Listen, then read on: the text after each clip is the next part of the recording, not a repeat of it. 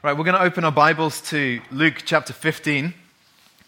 We've been working through a series in Daniel, and we've taken a pause from that for a few weeks to do something different. Daniel's fairly intense, as you've all experienced, and so it's nice to do something a little bit different from time to time.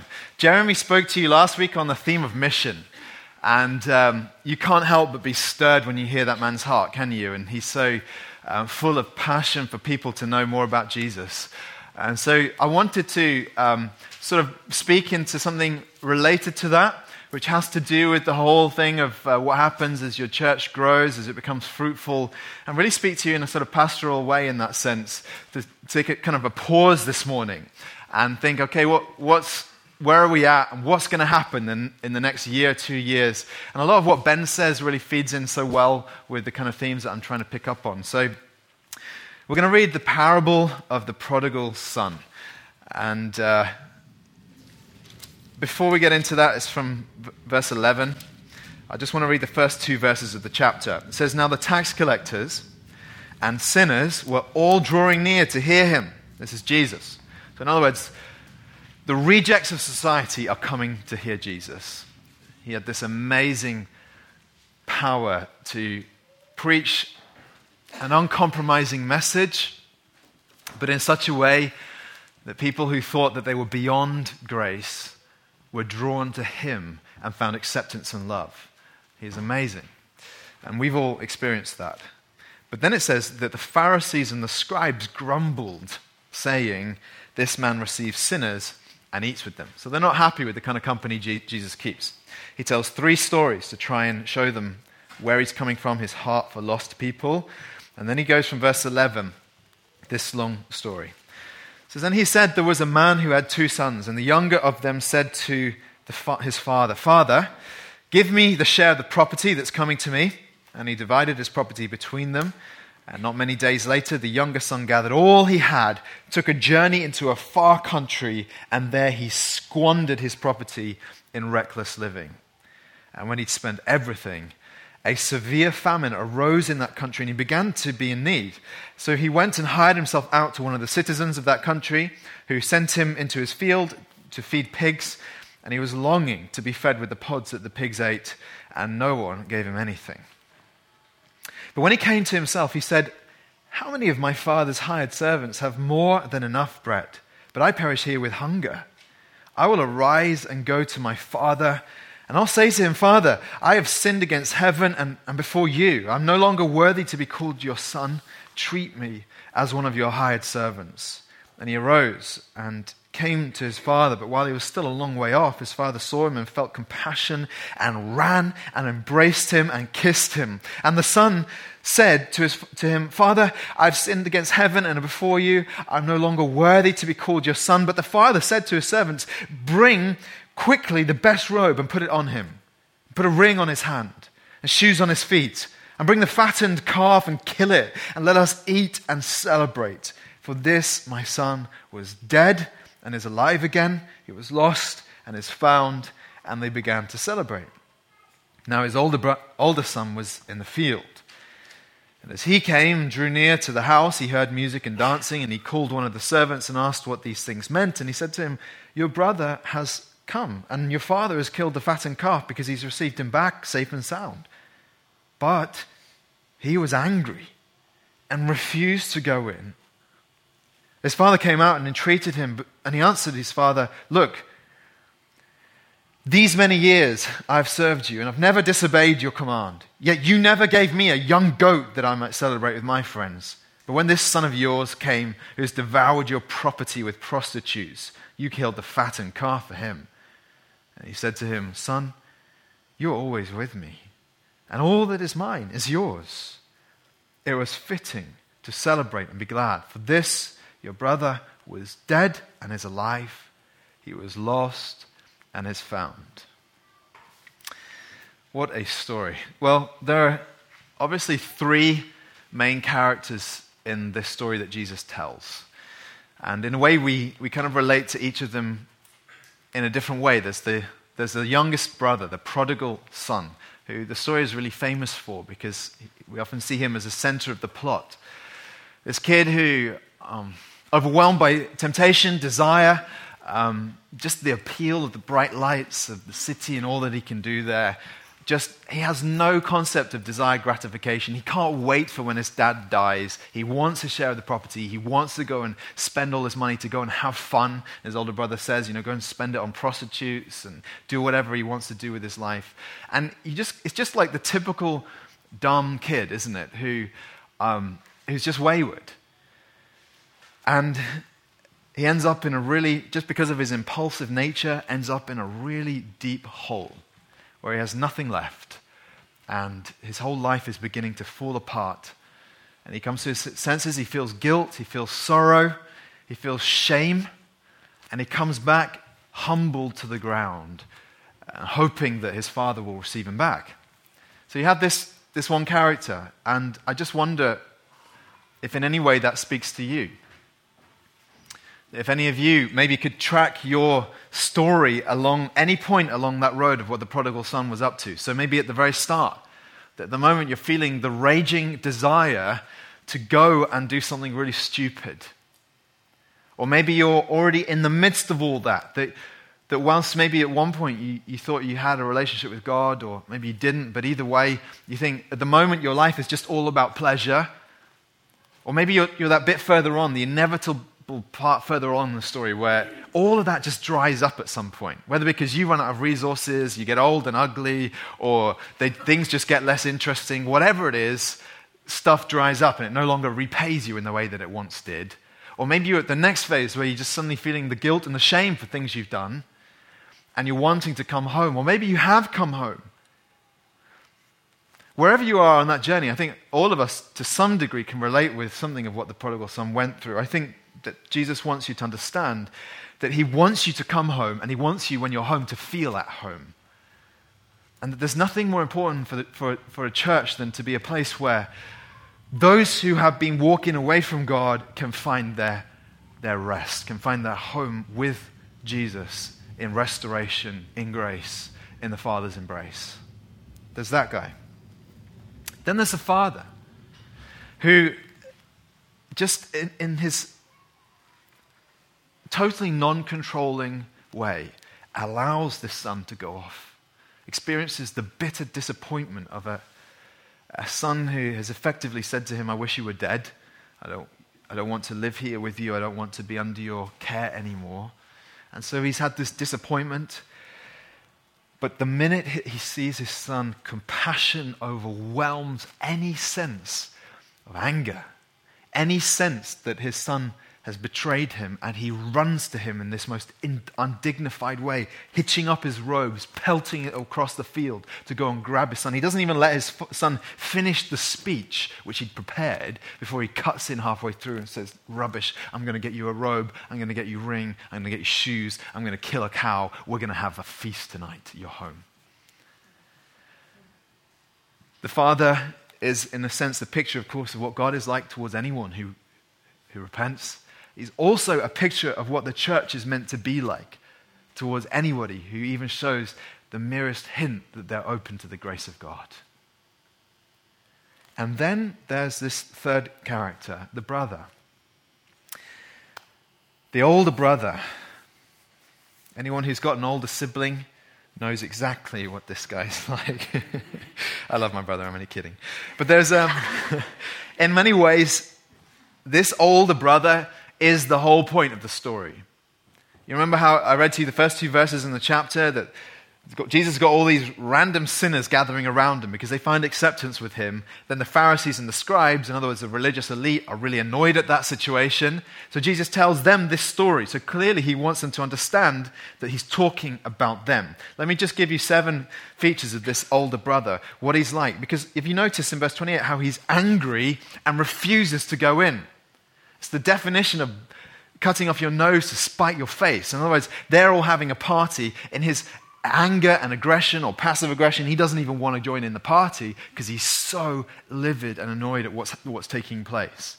7 things about him that come out from his own speech, out of his own mouth. First is that he's a self-righteous guy. It says, look, these many years I have served you. You can almost sense his swelling chest as he holds his head high and sort of considers himself to be really just better than his younger brother. And maybe he has a point. He's a self-righteous guy. He's saying, I'm good, I'm better, I'm pure, I've not messed up my life. He's also judgmental. He says, these many years I've served you, and I never disobeyed your command. You can sort of feel the insinuation, or what he's implying there. Look at that guy. He's disobeyed you. I haven't. He's looking down on his younger brother with this kind of superiority, isn't he? Feeling that he's something better, something good, and that, look at him, he's rubbish. Then he feels entitled. He says, yet you never gave me a young goat. Now, this is sort of the definition of entitlement, because even when the father kills the cow for the younger son, it wasn't because the son had earned it or deserved it. It's just because he's feeling a moment of generosity. But the older brother is sort of saying, surely, after all these years, I deserve this kind of a party thrown for me and my friends. That sense of entitlement because he's earned it, because he's poured his life out, he's worked and sweated on the farm, and surely he's earned his keep to the point where he can have a party like this. He feels this sense of entitlement. He's deeply unloving is a fourth thing about him. You see how he says he wants the young goat that I might celebrate, listen, with my friends. And then he says, but when this son of yours came. Can you see how he's sort of saying, I want to hang out with my buddies, and that guy over there, I won't even call him my brother. He's your son. Just totally unloving. He can't even say hello to his younger brother. He can't feel any sense of thankfulness or joy or gratitude that he's come back, that he's safe and sound. He won't even associate with him by calling him his brother. He says, my friend's your son. And he's envious because he talks about his younger brother as having devoured your property with prostitutes. And you can't help but feel a little bit of a sense of, man, I could have done that and then come back and had a calf and had a party and everything would have been the same. It's almost like he's feeling a little bit of like resentment that he didn't get a chance to go and live a wayward life and then come back and be accepted. He's envious of him. And he's deeply resentful. He says, you killed the fattened calf for him. In other words, he didn't deserve it or earn it. Why did you do that for him? And so if I could sum it up with one word which captures everything I'm trying to say about him, I think that this older brother is just deeply self-obsessed. In what ought to be an incredibly happy moment in his family, all he can think about is how it affects him, how he's missed out, how he deserves more, he deserves better, and how nothing is being given to him that he ought to have. And so I wanted to just jump off from that picture of the older brother to begin talking about some of the things that can happen as churches grow and as we as a church grow. So as I said, I want to speak to you kind of in a pastoral way, in a way that's seeking to prepare us. I'm not so much wanting to put my finger on things that I see going on now in our church, but really wanting to prepare us. If as Ben said, we're just like the first two layers of what God is doing here, and suddenly it's going to grow, and God's going to bring sort of randomness to this church, but it's going to grow vertically. Then friends, there's nothing more important than that we be prepared for what God's going to do through us as a church, because the need out there is enormous, and we're barely even scratching the surface. So I want us to dwell on that for a few minutes. And first, we need to kind of plot ourselves in the story of what I'm trying to talk about. First, by God's grace, we've gotten to this point, we've grown, and we'll continue to grow. I'm sure of it, and bear fruit. When we started as a church, we began as an idea. And when, I don't know how many ideas you have, whether you're kind of the entrepreneurial type, but ideas typically, most of them, 99 out of 100, don't come to anything, right? And so even from the very start, this church may never have existed if it had remained as an idea. But it kind of began to gather steam as an idea and became something. And then we started to gather a few people, 9 of us, and we started meeting together once a week in our home, and just praying, trusting God, thinking what could happen if we were to start a church. It was fun times. And we started. And when we started, in the pub, when we began, honestly, we weren't sure if anyone would show up, if we would, we invited some friends and so on. Most of those friends never came again. And, we didn't know what was going to happen. But by God's grace, we've begun to get some momentum with this thing. And I want to honestly say to you that we take none of this for granted, because the truth is we could have died a long time ago as a church. We could have gone bankrupt. We could have just wound down in depression and non-existence. And yet, by God's grace, we're here. It feels like we're thriving, we're flourishing. And naturally, we're happy about that because we feel like God's hand is with us. I look around at your faces and feel, as Dan does, full of joy. I'm really happy to see you guys. I'm sure, as Dan is also. Praise God. And so we got to this point. So by God's grace, we've grown, we'll continue to grow. But here's another thing that I need to say about this. Growth brings change on many, many levels. And some of it is desirable change and some of it is undesirable change. But change is inevitable. So just thinking about some of the desirable changes that have happened, even to the point we've got to now, which is relatively young on the grand scheme of things. Friends, there are churches in the world that have existed basically for about 1,500 years or longer. So we're really very, very young. We're nothing in that sense. We're just a tiny, tiny newborn baby. But even to this point, we've experienced changes. Some of them are good, like this, that when we started, we were so small that some people who came to us didn't want to join because we were too small. And you think, well, that doesn't really help us, but okay. I remember one person said to me after they visited, they were like, on the fence, and they said, look, I just really feel there's just not enough young people in your church.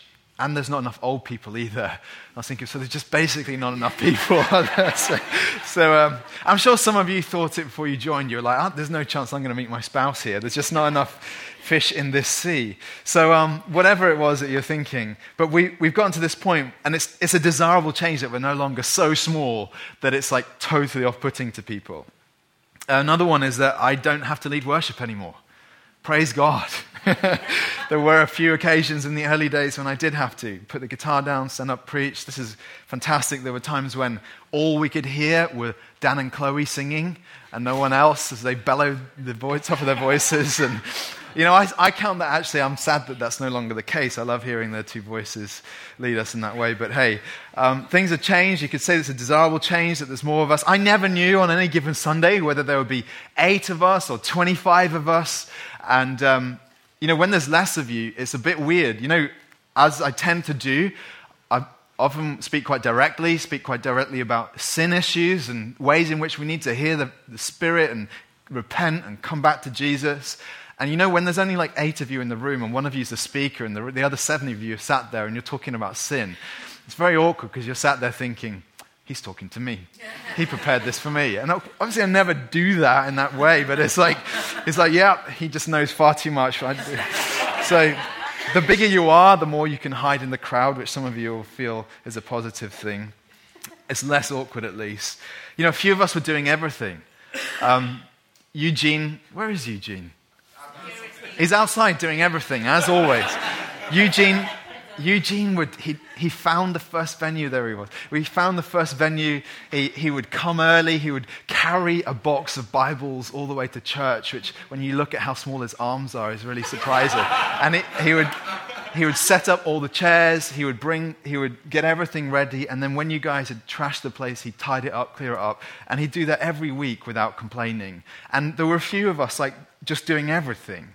And you just think, wow, it's so nice that now that's no longer the case. That's a desirable change. We had to print worship sheets every week because it's just weird when 1/10 of your congregation is on tech.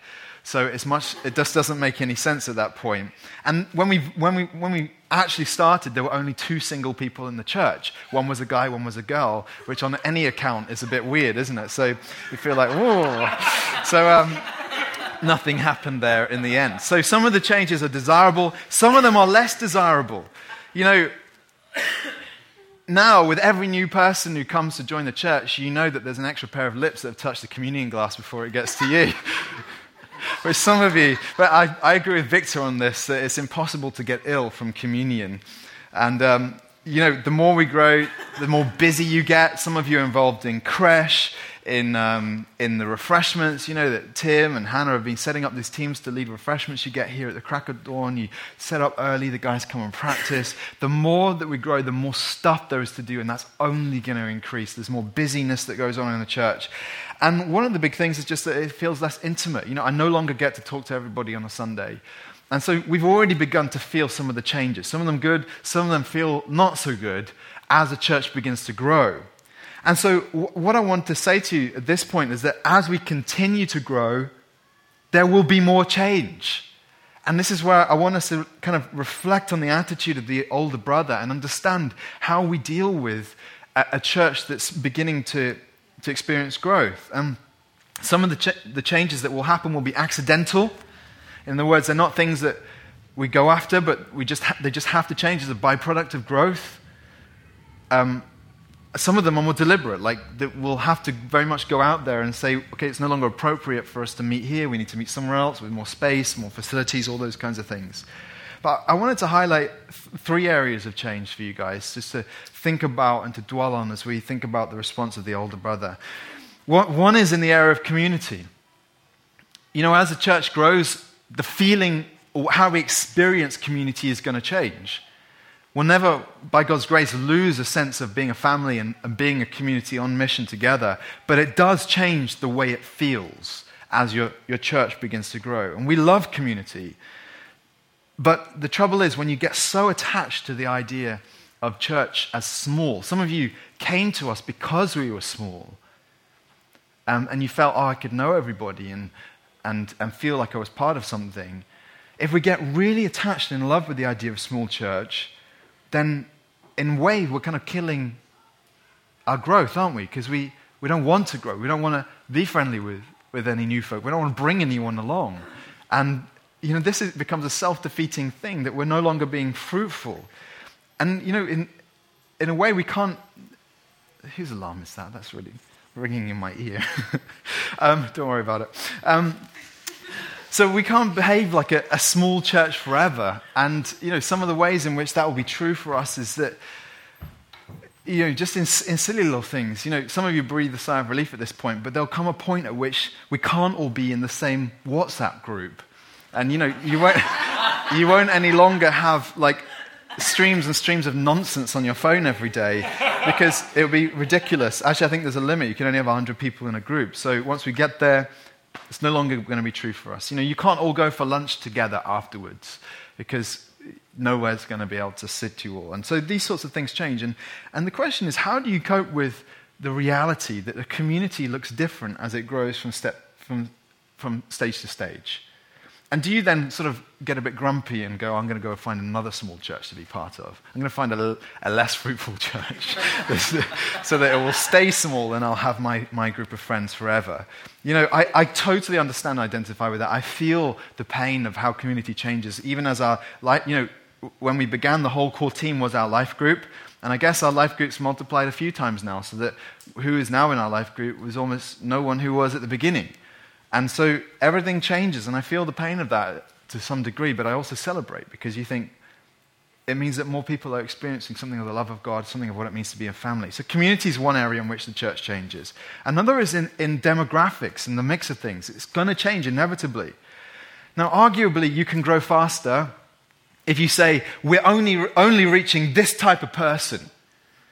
And a lot of churches have done that, and they said, hey, we're a church for this person. So, you know, we're a church for millennials. So you set up your church to look and feel like a nightclub, and you put a rope outside, and you make people queue, and there's a couple of bouncers, and you have pumping music as they walk in, you blow smoke, and you have colored lights. And, you know, I'm not joking, this is real. And you say, we're very much for this type of person, the person who on Friday night, Saturday night, you know, goes out clubbing, and then maybe they'll drag themselves out of bed on Sunday and come along to our church. And that's who we're reaching. And churches that do that often experience more rapid growth because they've got a very clear, you know, target audience, if you want to put it like that, if we're going to use such horrible marketing languages. But my question is, does Jesus find that pleasing? You know, does that in any way reflect the way Jesus did ministry? No. You look at, not at all. Like, you look at his disciples, and you've got an old guy who's a kind of a scholar, and you've got young guys who are fishermen, and you've got guys who are anti-Rome, and you've got guys who worked for Rome, and you've got everything in the middle, and they're just a random hodgepodge because Jesus is saying my kingdom is for all kinds of people from all walks of life. Is it good? Does it please Jesus to do that as a church? I don't think so. Is it even good for you if you go to church and everyone is exactly like you? Of course it isn't. Because they only reinforce all of your own prejudices and the ways in which you have such a limited, myopic view of the world. I say you in a general way. I mean me, of course, as well. So as we grow and as we change, we're going to have to look at everything and say, look, we don't just want to be a church for one type of person. We want to be a church that can in some way reflect the beauty of the diversity of the city we live in, and so also of the kingdom of God. And as change happens, it's going to feel different. You know, people will be different from you. And again, at that point, how do you cope? Are you going to be like the older brother who sort of says, I want to have some meat with my friends? Or are you going to be, someone who recognizes that even the very different types of people that God brings into his church are your siblings in Christ, and that we're called to be a family? Here's another way, is in the area of the culture of the church. The culture of the church changes. So, we've been quite casual up to now, and maybe it's okay, occasionally to see Dan Tannen in his basketball shirt at church, just flashing his armpits as he praises God. And you could say, as we're growing, though, I think what Paul has to say on this, we were challenged, the leadership team met with a guy called Donnie Griggs, who's a pastor in North Carolina. And Donnie's just got a phenomenal focus on the call to be a missionary to his town, and his church has just grown as he's seen many people come to faith. And he was challenging us from this verse in 2 Corinthians 6 where it says, we put no obstacle in anyone's way so that no fault may be found in our ministry. And what he was saying was that the gospel is hard enough. When you stand up and tell people, listen, without Christ you're under judgment, and that you need to know the Lord who lived and died for your sins, and that you can only come to the Father and you can only know eternal life through Jesus. When you stand up and tell that to people and say that there is an absolute divide in this world between those who do know him and those who do not know him, and the divide is the cross, the divide is putting your faith in Jesus who died for you. When you stand up and say these things, there's enough in that to offend people and put them off ever coming to church again. I know it because I've done it many times. There's enough in there that people can stumble on. And in fact, the Bible says that Jesus is the stumbling stone, because it was always the case that people either are humbled by him into surrender, or they stumble over him and never come back. Jesus is a stumbling stone. So if there's enough in there to offend people, why do we want to add other things to make it more difficult for people to receive Christ and come and feel like they can be part of the church?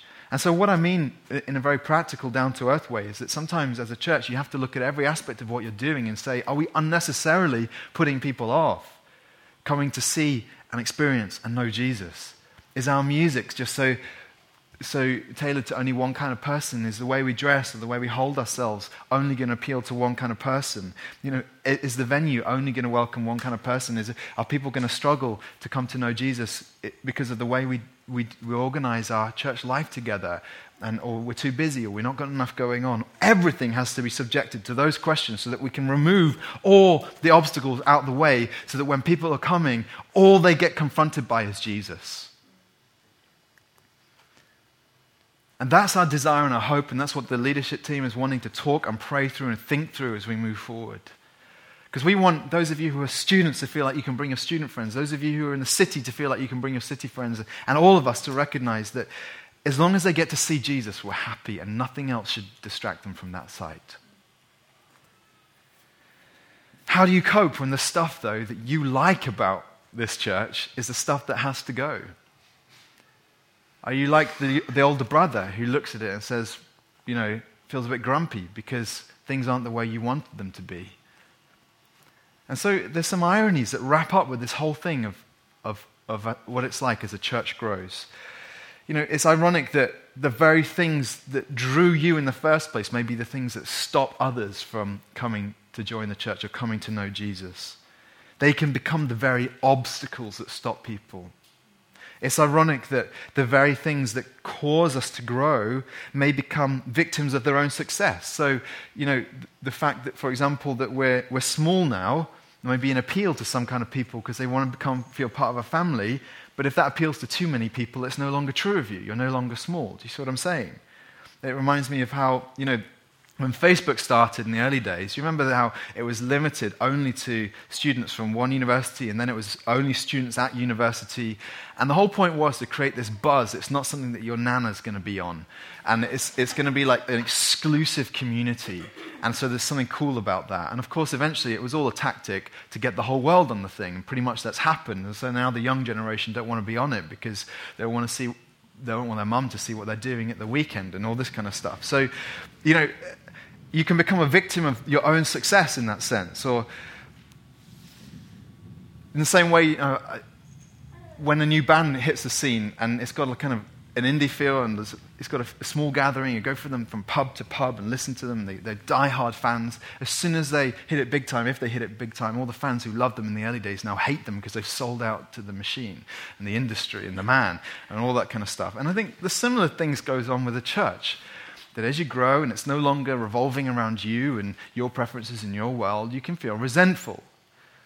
And I'm just wanting us to be prepared in that sense. And I want to close off with three truths that come to me from this story and that ought to control the way we think about what God's going to do among us as a church.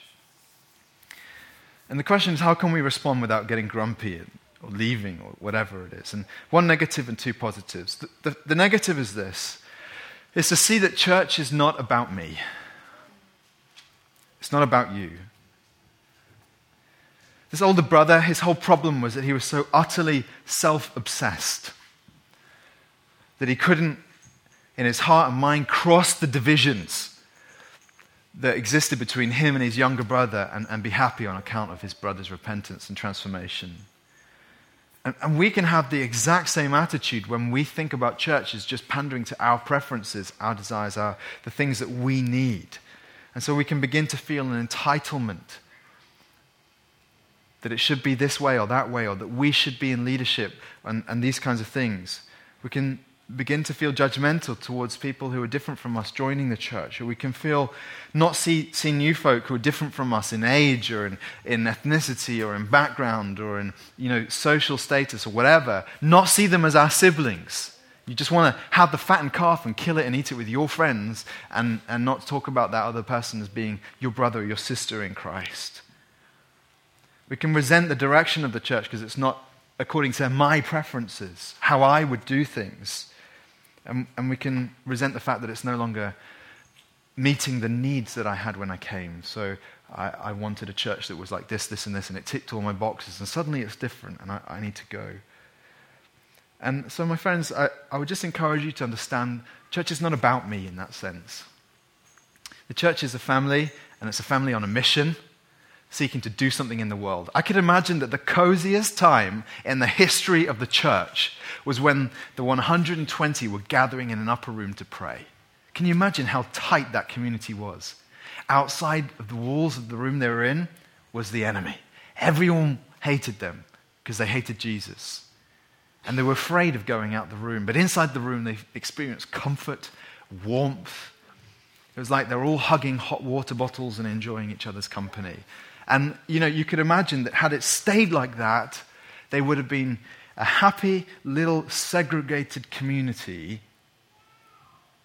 But that was never God's intention. God poured out his Holy Spirit on them and shattered that from pretty much the earliest moments of the church because they grew by 3,000 in a single day when the Holy Spirit came. God never wanted the church to settle into a very narrow-minded community for one type of person and feel like that. Church is not about us in that sense. Church is about Christ's ambition to reach the entire world. His prediction that it indeed will that the smallest mustard seed is going to become the biggest tree in which all the birds of the air can come and find nest in its branches. That's Christ's ambition for his church. So pretty soon, the picture of the 120 in a room, an upper room, becomes outdated. And even if it's just the 60, 65 of us in a little theater, it's not what Christ wants. He wants something more, doesn't he? His ambition far outstrips ours. Church is not about me. A couple of positive things, though. Church is about receiving sinners, because we're all in that category. Now, in the story, we're not the Father. There's only one Father, Heavenly Father.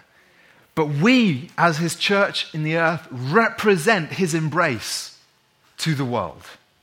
That just as the Father ran to embrace his Son, and as Christ ran to embrace the tax collectors and the sinners and all the people who were gathered to him, so also he wanted to impress and impart that desire and attitude upon his church always. That the church exists for people whose lives are broken, people who feel that they are disqualified, people who feel that they are way beyond for forgiveness and grace. Church exists for those people, not for the people who are exactly like you or who are well-heeled or who have experienced, a great, decent upbringing and a decent education and you have decent manners. And so we're called to be a church that wants to run to all kinds of people, be they prodigals who've walked away from the faith and God is inviting them back, or be they atheists who've been swearing against God's existence since they were at their mother's breast and have always hated the idea of God, and somehow God's turned their hearts. Whatever it is, and everyone in between, we exist for that. And here's my last point. Church is meant to be a celebration. The depressing moment, the moment which really ought to have stung his hearers when Jesus told the story, was that when he describes the older brother as being angry and refusing to go in. Because immediately the people who were angrily listening to Jesus recognized that he was talking about them. And so what Jesus underlines for them, these Pharisees and tax collectors, is that their biggest sin here is a failure to experience joy at God changing lives. Did you hear how the father addressed the older son? He said it was fitting to celebrate and be glad. This your brother was dead and is alive. He was lost and is found. It was fitting to celebrate and be glad. And I think part of what this means for us is that there's a right and a wrong emotional response when God starts doing things in his church. And sadly, all too often, Christians react angrily or with dismay or with selfish interest when God is clearly doing good things. And what he's saying to us here is, God wants you to rejoice when he is doing something precious. And so my question as we close is, will you rejoice at all God does? With all the change that we're going to see in this church? Will you rejoice when maybe you feel overlooked in the way the older brother did? You didn't kill the fattened calf for me. When church no longer feels like you're the center of what's going on. Will you rejoice because God is doing something bigger that's bigger than us? And I'd just say as my closing thought before we take communion that the only way that we can be freed from the kind of misguided notion that church is about us is when we keep coming back to the cross. When we keep lifting up Jesus and understand that he alone has to take center place in his church. It exists because of him and it exists for him. The church exists for his glory in the world. This church exists for that reason and that purpose. And so as long as Christ is doing stuff in Grace London, we want to rejoice and be happy and be full of thanksgiving. Let him take the focus and let us be freed from any me focus as we celebrate with him.